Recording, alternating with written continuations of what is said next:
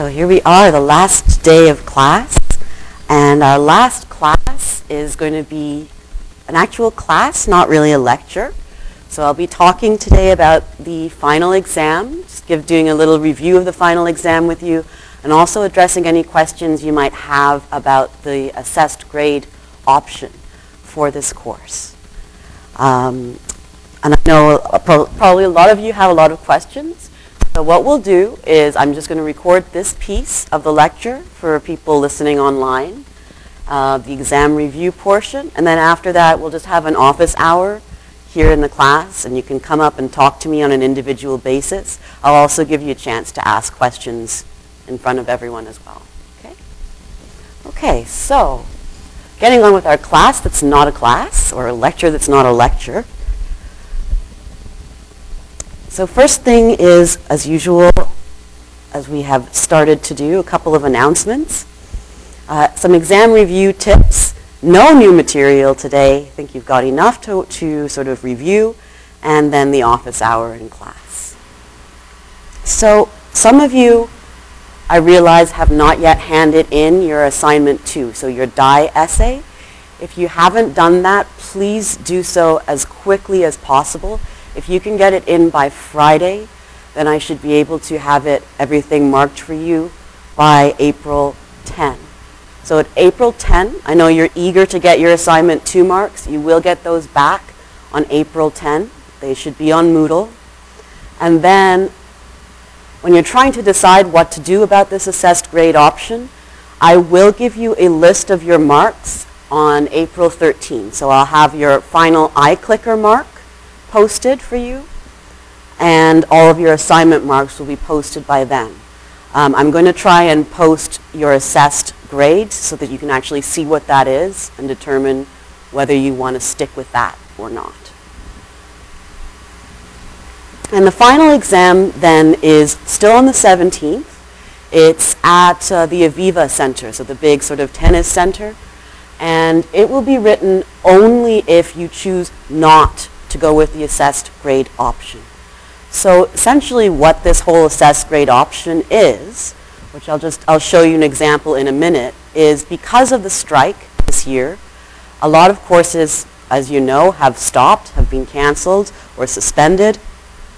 And the option that Senate is giving professors is to give a grade to your students based on 70% of the mark. So initially we had a course outline which had the weighting for each component of this course adding up to 100%. So with the assessed grade, it's all going to add up to 70% with a slight readjustment of the weighting, giving the midterm just a little bit more weighting, as that will be the only test that you will have had, and the assignments a little bit more weighting but approximately the same. So let's take a look at how an assessed grade works. So 70% of your coursework will give you your final grade in the assessed grade option. The midterm is going to be worth, initially in our original marking scheme, it was worth 18%. In your assessed grade, it'll be worth 20%. Each of the assignments will be worth 15%. And then your iClicker, your participation grade, will still be 5%. That 5%, though, constitutes if you answered 60% throughout the whole course, 60% of iClicker questions posed in class. So originally, before we knew there was going to be a strike, I had said 70% of questions have to be answered for you to get your full mark.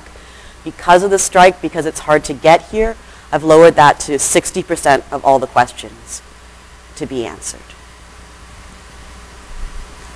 So what does that actually look like? Let's do an example and see with some pretty typical grades here, I think. So unfortunately, the midterm, I know it was people did not do as well as they would have liked on it.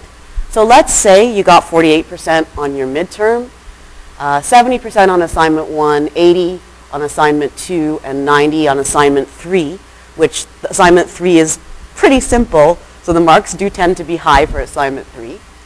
And let's say you had, instead of 60%, let's say you had 50% iClicker participation. So multiplying these by the percentages, you get these numbers, which add up to 48.1 out of a total of 70, which gives you a final grade of 68.7%. So that's a B plus, right? No, C plus, sorry. C plus. Another example, let's say you had those same marks and you choose to write the exam, you're confident with the exam, you feel you can get an A on it. So let's say all your other marks are the same, you write the final and you get 80%, you get an A on it. Then your mark will jump up one letter grade, because this is worth 35%, to 72.7%. So that would be a B, as opposed to a C plus. What happens if you don't do as well as you hope in the exam? Well, if you do take the exam option, we have to unfortunately stick with it. So let's say you wrote your exam, didn't have a particularly good day, you got about 50%. Then the grade, again, is still a C. It will be a C instead of a C plus, so it would be a 62.24, so 62%, if you don't do as well as you hoped in the exam.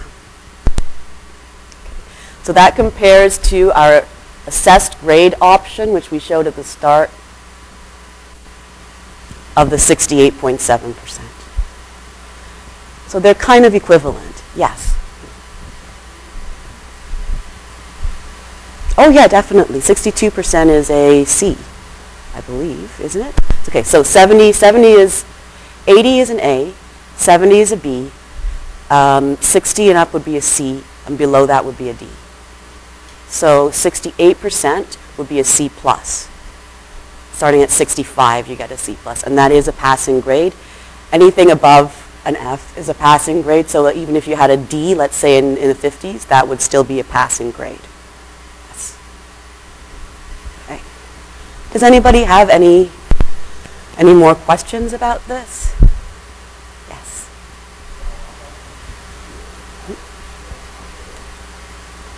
Why is it's changed on Moodle?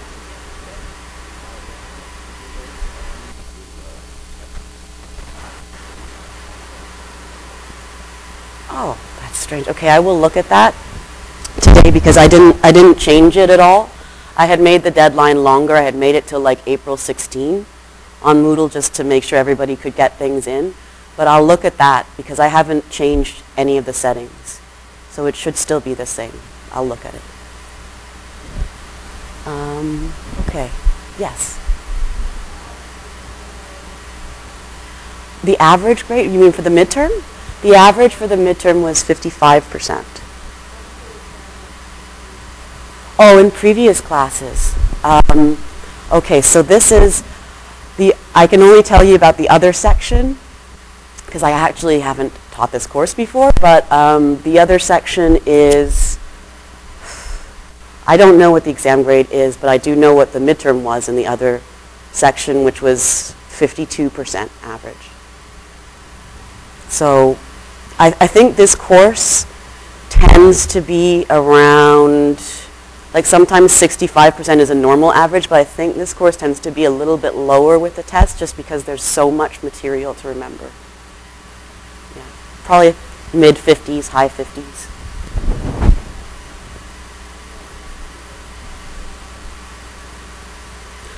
That's something, sorry, that's something you can decide up to the day before. So you'll get your assessed grades, what those are on the 13th. And you can choose up to April 16th, the exam's on the 17th, whether or not to take that assessed grade or to go and write. If you choose to write, then you'll be bound to stick with the exam. So that's up to you, really. But you decide by April 16th.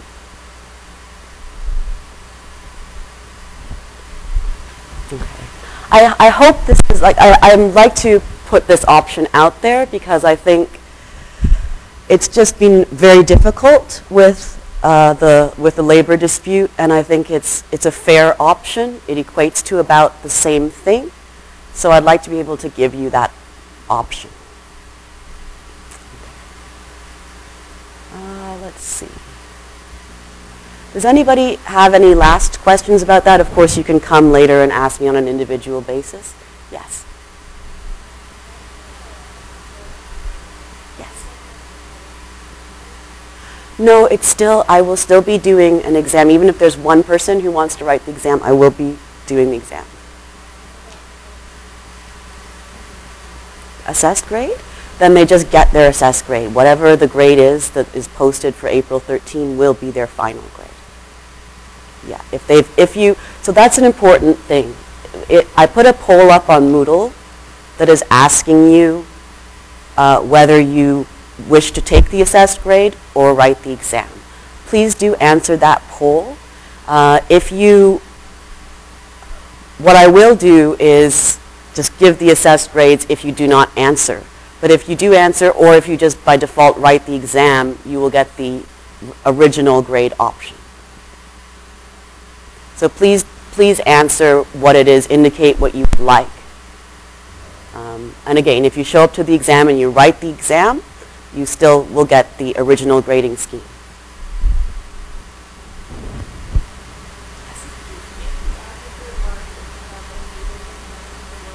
Yeah, it won't.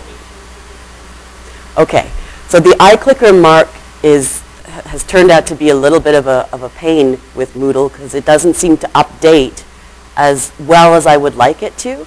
So what you would need to send me, because we don't have any iClicker questions this class, so last class was the last time.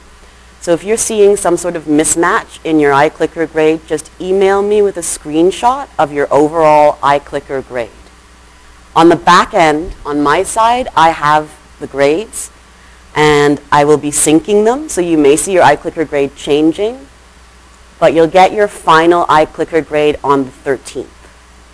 And at that point, if you see it and there's a discrepancy, or you know you should have had a different number in there, please email me with a screenshot.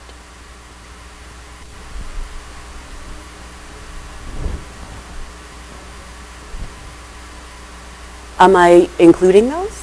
I am including those. Initially, I had said it will be 60. I lowered it from 70% to 60%. But for the people who did have a chance to show up, I don't want to take away the option of them being able to count that into their marks. So I am including it. Yes. But it doesn't mean, if you have a sort of a 60%, it doesn't mean that you'll be penalized for not coming. Basically, I'll be looking at, if you had 60% up to the date of the strike, you'll get your full marks. Yeah. Yes.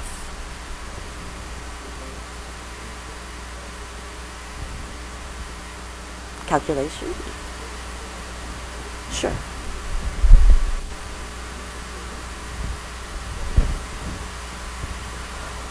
If you had these marks, what would I suggest you do? I would say that depends on your confidence of, if you calculate your grade, let's say you had this mark, and you get, it's a C plus, right? Let's say you really, really, really, really wanted a B or something higher. I can't tell you what to do, but I would base the decision on calculating the minimum mark you have to get for the exam to raise your grade one letter level. If you think you can achieve, say, it wouldn't be 80%, it would be something like high 70s that you would need to raise it. If you think you can achieve the high 70s, sure, go for it. If you really want the B, if you're confident with the exam and you think it can really boost the grade, go ahead and write it. But if you're okay with the grade and it doesn't make a huge difference, if the letter is a little bit different, then you can stay.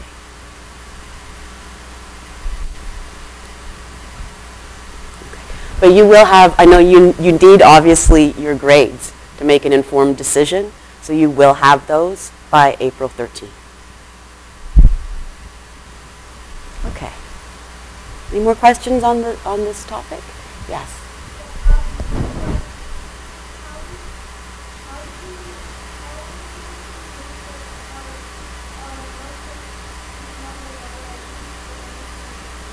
Right, okay. So in the assessed grade, if you take the assessed grade option, this is the weighting scheme. So your number is basically out of a number of 70 marks will be your percentage number. So this is out of 70 as opposed to 100, whereas this is out of 100, and it allows the exam to be worth 35%. So you'd be raising your grade by having an additional item that your marks are based on worth a large chunk of those marks, worth 35%. But again, do remember this is an exam.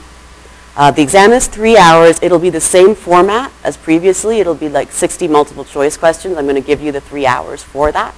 It'll be all multiple choice, largely concentrating on lectures 11 to 20. Okay. So, yes.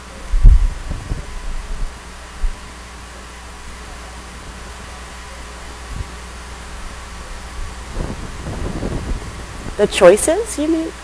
So there is a form, but I can't find the form. I've been looking for this assessed grade form, and I know what the other section is doing is just the prof is just saying email her, and she will do that.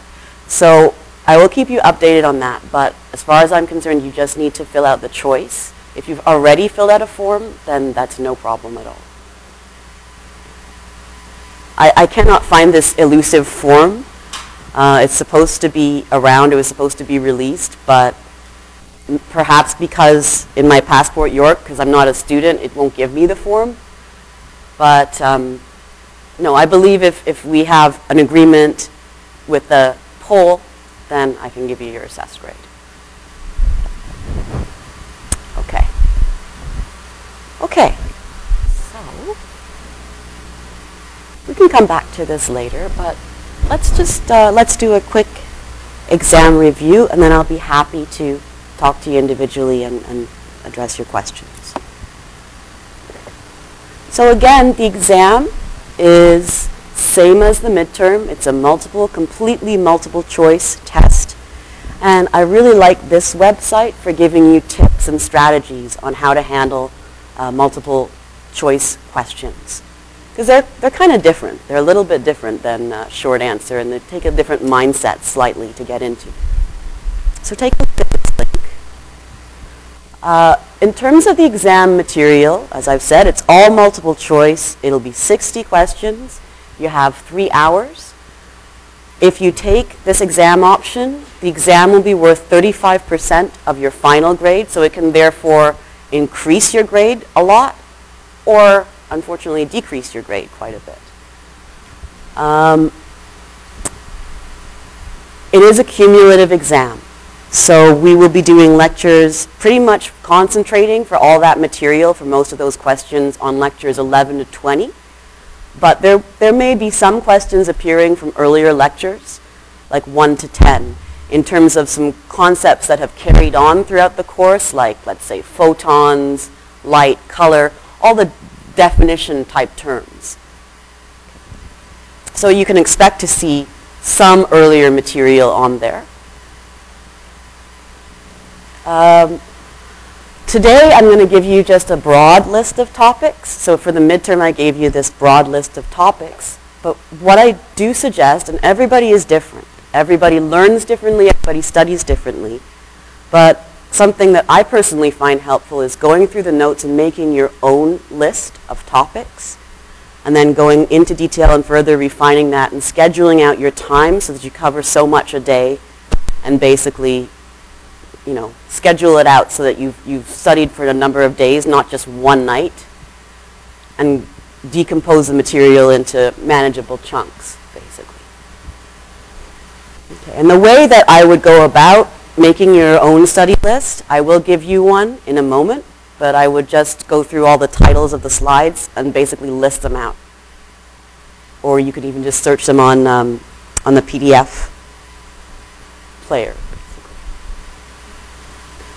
So I would just put the slides in terms of each lecture in terms of the similar concepts. So for instance, we talked a lot about the physics of light. You could have one broad area be the physics of light, including the behaviors of light that give rise to color.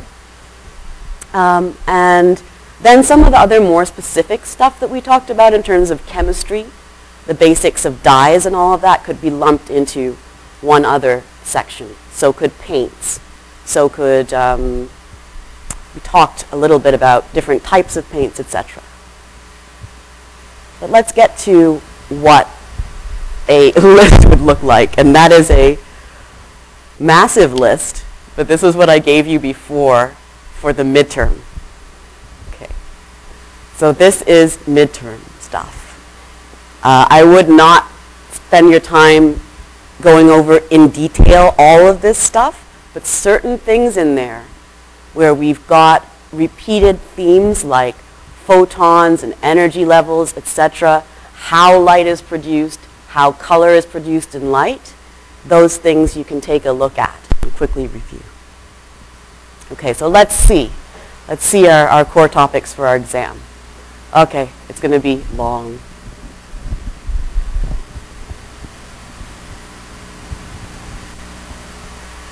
Okay, so this is what we basically did in lectures 11 to 20. When you stick it all together, it is quite a lot of material, so I think everybody's doing really, really well. Keeping up with this. It is the double speed course, so it is going to be a lot in a short period of time. And this is actually one of the more difficult maths courses because it does overview so many different areas of science at once. Okay, so let's take a look. We left off with the midterm, basically at pH and color.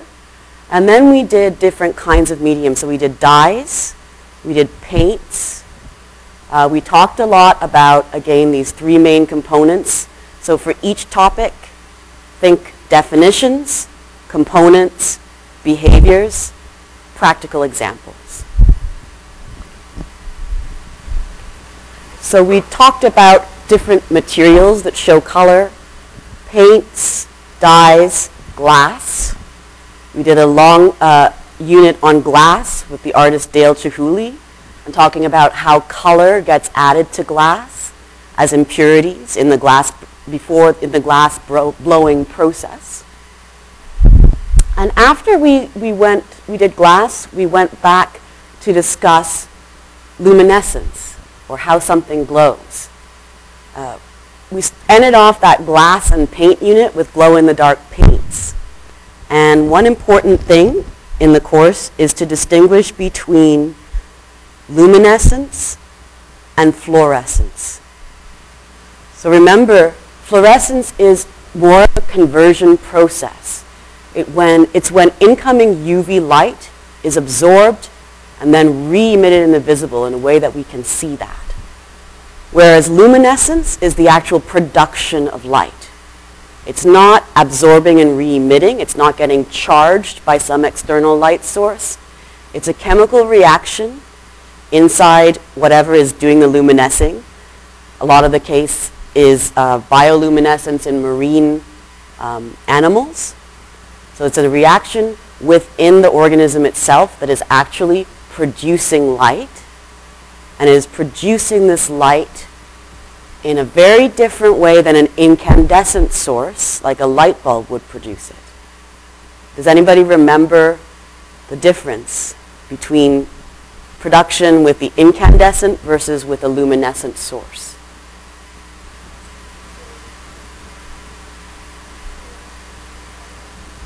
Exactly, yeah. So the incandescent produces the full spectrum of colors, but it does this also with a huge production of heat. Your light bulbs are hot when you touch them, and they're white because they're glowing. The tungsten filament is glowing. In a bioluminescent organism, often the colors that are being produced are only of one specific hue. So for instance, blue or green. And that's because of a certain photon transition, certain absorption or emission of photons at a certain energy level. And that's done in a cold way.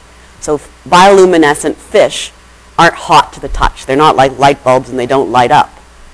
It's a good way to remember the difference between the incandescence and the luminescence. Think of marine animals. They're not hot, but they do light up. Light bulbs, very hot. They light up too. So that's one way to think of it. So after we talked a little bit about bioluminescence, so a lot of marine animals, we also talked about biofluorescence, which is slightly different. So we've just discussed luminescence versus fluorescence. So it's the same kind of thing. Underwater, you have to remember that different wavelengths will penetrate a certain medium in different ways. Longer wavelengths have a harder time traveling through water. Basically, the reds, the yellows, they get absorbed more quickly by the water. It's a denser medium. Colors like blue and purple and indigo, the very short wavelengths, travel through the water more efficiently. So at really, really deep altitudes or depths in the ocean, the blue and purple light and the light in the UV range of the spectrum can penetrate down to greater depths. So those animals that biofluoresce, for instance jellyfish, at very, very low depths in the ocean, are basically absorbing the UV light from the sun, which still penetrates down to this level, and re-emitting it in the visible, often as a green light. So that's the difference. All right, so color, we talked about animals that glowed, then we talked about animals that didn't glow, and with the jellyfish example, you'll recall that people decided it was a good idea to extract green fluorescent protein, GFP, from jellyfish and inject it into other organisms, for instance, rabbits and bunnies, and so they had these glowing green biofluorescent bunnies. But anything like that, you have to remember, what is the driving force? Why are we doing it? Are we doing it just because it's a fun experiment? Well, no. It's done for medicine. It's done to trace pathogens or to trace different elements through an animal's system. The glowing allows us to see more clearly how different things are moving through that system.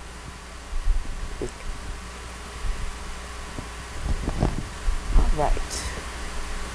So then we just talked about the color schemes of a lot of different types of birds. Some insects, not really many insects. We've talked about the blue morpho butterfly several times. And we talked about cats, we talked about zebras, different kinds of color in animals, and moved on after this to talk about different kinds of colors in plants and flowers specifically, which is where we got in a little bit to genetics and how in a biological organism genetics can play a role in how the color is distributed. So with flowers, we talked about beautiful sort of complex flowers having stripes or spots at certain points in the petal. And we understood that this was to do with a certain gene in that area of the petal being activated, being turned on or off. And at that point, that's when we got into Mendelian genetics. It's Gregor Mendel, who basically is the father of genetics, was a monk and was doing a lot of experiments. He was an avid gardener and did a lot of experiments with pea plants, and then understood and came out with sort of an encoding of how two different parent species will combine to distinguish and distribute certain genetic traits to their offspring. So this was the Punnett squares here. So remember, a Punnett square is just a square which has on one axis the mother's genotype, and on the other axis the father's genotype, and you can compare those alleles. Those are called alleles, the small letter or the big letter of the genetic characteristic. So this is something, I'm not going to ask you very specific alleles to ask you, there is such and such a trait in this particular species, what is the allele? No, we didn't do that. We're not going to do that. But I will just ask you general understanding questions.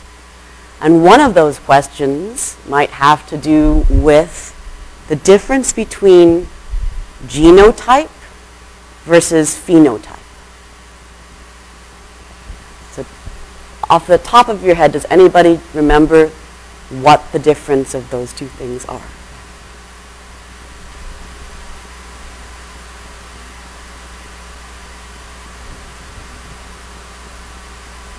Right, okay. So basically with this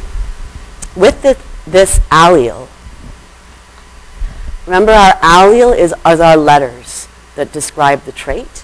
So if you said there's an X and a Y chromosome, that's a slightly different thing. That's the sex chromosome characteristics of a male versus a female. So a female is this, and a male is this. Those are the genotypes. So think about for a second, the example that I had used earlier was eyes and blue eyes versus brown eyes. So the allele, or the letter that talks about eye color, is B. So a small b is a recessive gene characteristic. That's like a blue eyes, and a big B would be a brown or dark eyes. This combination of the allele from, let's say, the mother and the allele from the father, so one copy of the allele from each parent, this is your genotype. So genotypes could be big B, little b, big B, that's recessive. The capital letter is a dominant gene. So you could have all these genotypes. Or this. These are all genotypes. The two recessive genes are the only version of this where you get blue eyes. So a recessive trait, both alleles have to be the same for that trait to come out. So what's the difference? If this is a genotype, what's the phenotype?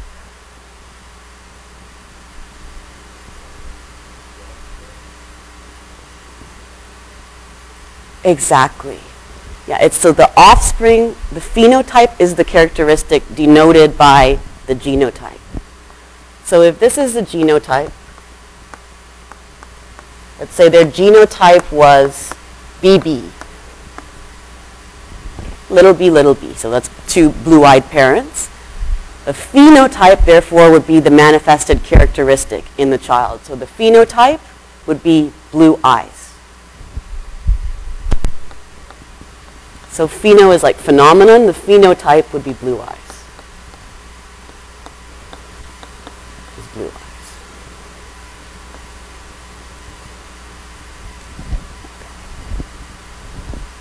So that's an important distinction because it's easy to get confused about that. There's also one more thing that's easy to confuse, and that's called the karyotype. So if you remember DNA and what carries DNA, chromosomes basically carry DNA, and chromosomes are basically organelles that have DNA strands wound up very tightly within them.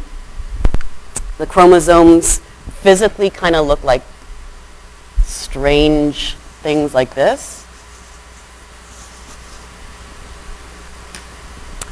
And a karyotype is just a picture of the 23 sets of chromosomes that every human has, with one of those being the sex chromosome, which determines the gender of the human. So that's all a karyotype is, a big picture, a genetic index of all the chromosomes of a human being. Okay, what else? So we've got those. And then for the last couple of lectures, we went backward a little bit to round everything up and go back to the big picture, talking about light as a wave. And important to remember that when we're talking about light, and I think everybody has heard this so many times by now, but light can be both a particle and a wave, act as a particle or a wave. In terms of the larger or the macroscopic world, when we're thinking about big phenomena out in the world, it's often most helpful to think of light as a wave. And we talk about a number of phenomena that result from that. Specifically, we talked about dispersion, refraction, reflection, diffuse reflection, scattering, all of the interference as well, and iridescence we did last time. And all of these phenomena together give us things that are naturally occurring phenomena that we see in our everyday lives. For instance, why the sky is blue, sunset's red, why there are rainbows. And finally, this is something different, the aurora borealis. This is born of an interaction of charged particles from the sun with Earth's magnetic field. So that's quite different. But I did want to do the aurora borealis in here since we were already talking about natural phenomena, because they're such a beautiful and interesting phenomena that actually occur in many other planets in our solar system. So you can actually see in a number of the pictures, there's Saturn has beautiful aurora. It's kind of like this bluey aurora that is on both of the poles. Jupiter has it as well. If you take a look, just look at planetary aurora, you'll see some incredible pictures of aurora on other planets. Okay. So finally, we ended our content last week with a brief discussion of interference. And interference is basically when the two waves collide and interact with one another, which can be done in one of two ways. It can be done constructively. So the amplitudes, the energies in the wave basically add together to make a more energetic, ultimate superposed wave, or destructively. The waves come into contact, they're opposite essentially, and they cancel each other out. So that's constructive and destructive interference, which is responsible for a multitude of natural phenomena, including this microphone and why, you'd step into a room and it's kind of, you'll have certain areas of the room where the sound waves are interfering destructively versus constructively, and you'll hear that loud whine in the microphone. You've just stepped into sort of like a boundary between destructive and constructive interference when that's the case. And then finally we ended off talking about Young's double slit experiment, how you can actually visualize these things.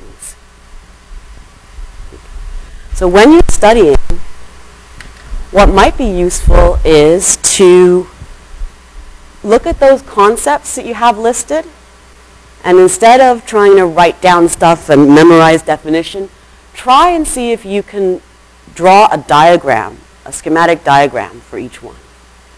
So with interference, for example, and you see Young's double slit experiment, if you had two sources, you know that there's sources generating waves,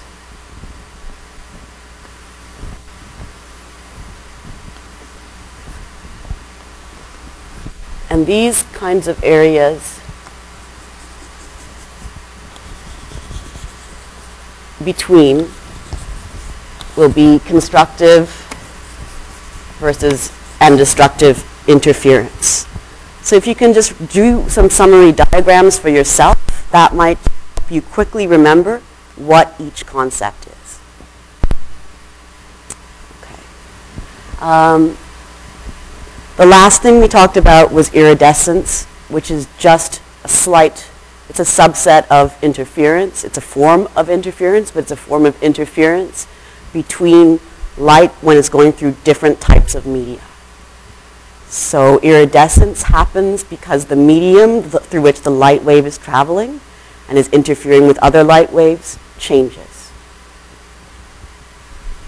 Okay. All right, and then the radio astronomy bit, that was more for just your interest, to tell you how multiple telescopes across the globe, when they're linked together, detect radio waves from a celestial source, and the interference pattern from that celestial source gives us a picture of what the source actually is and tells us about its energy, its speed, etc. Okay. So there are the topics. I would really concentrate on these. And again, test yourself with definitions, test yourself with how-to questions, descriptions, examples, but sketches. I think this is a really good way to go because that encapsulates all the information. And if you sit down to sketch and ask yourself, okay, where's the constructive interference, where's the destructive, you'll understand if you know the material or not by just doing the sketches. Obviously, review your assignments, review the lectures, review the clicker questions in the lectures.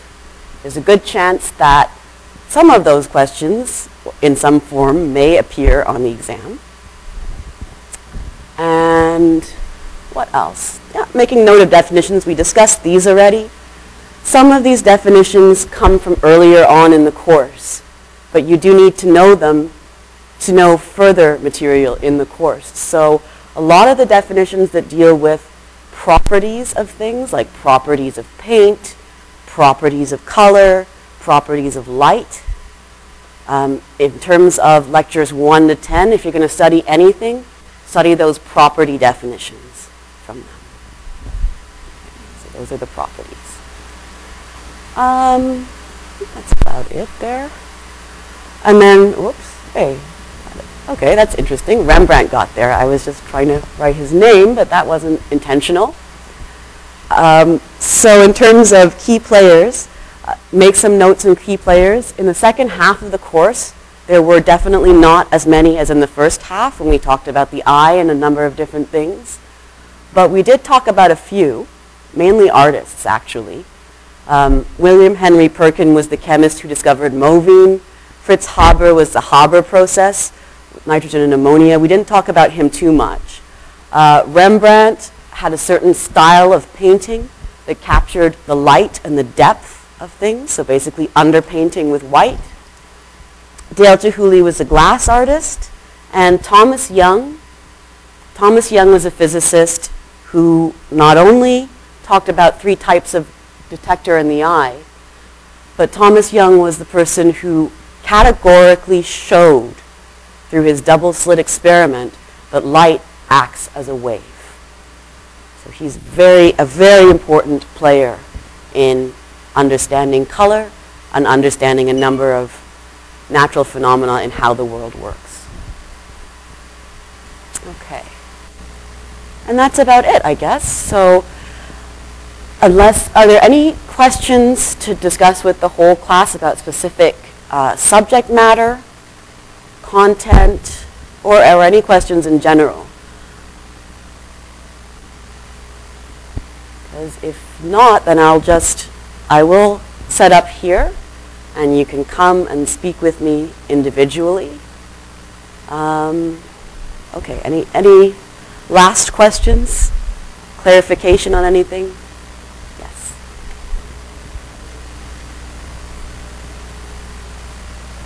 Vote. That's right. Yes. So, of how that will go?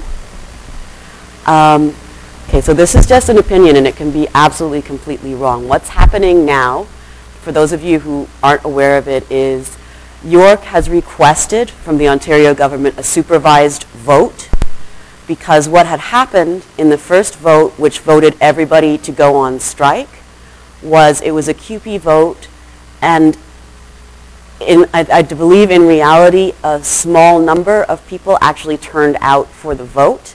So people were concerned that this was a small percentage of people showing up for a vote trying to represent everyone. I think it was something like 30-something% that showed up for the original vote. So now a supervised vote is being mandated. It'll be an online vote, and if you're a member of CUPE, you can go online and vote whether or not to accept the final offer from the administration. What I think is likely going to happen, and again, this is just my opinion, it would be probably narrowly that people want to come back to work, I think, and accept the offer. That's just my read of it, which could be completely wrong. So I think both sides are very tired and neither are happy. but I don't see much of a way forward unless you go into binding arbitration, which means that you wouldn't be getting what you want anyway. So the semester is already being pushed into May. Some courses, the exam period is going ahead as scheduled for courses that continued. The courses that were suspended, I believe, have a new exam period date, but the semester will be pushed into May a little bit, and then the summer term will start a little bit later. But that's why they're also offering this assessed grade option. So if you have to, say, get an application into grad school, you can get your grade really quickly. Just take whatever is 70% and submit your grades to your applications, etc.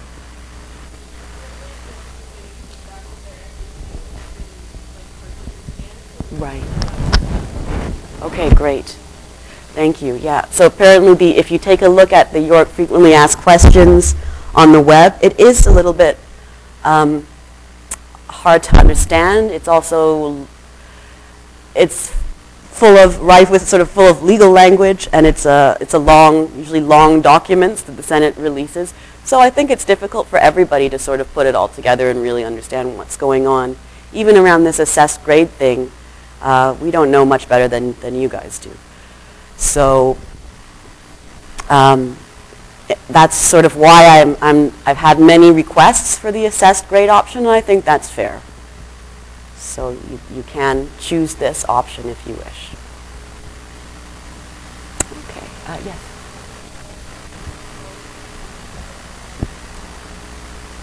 Assignment 2, you should have the marks by April 10. And you're welcome to come make an appointment with me if you want to review assignments, review anything, except I am away at a conference in Europe next week, but I will be returning on the 13th. So not next week, but the week after, I will be here. Well, what I'm going to do is release your assessed grade on the 13th, so you'd see what it is. And then if you opt for the assessed grade, after that 11:59 p.m. on April 16th, that will be your grade. I will, probably in reality what will happen is after I see who wrote the exam, then I will just submit all the grades, the assessed grades. So you'll get it on your transcript, the same normal period as a non-strike semester.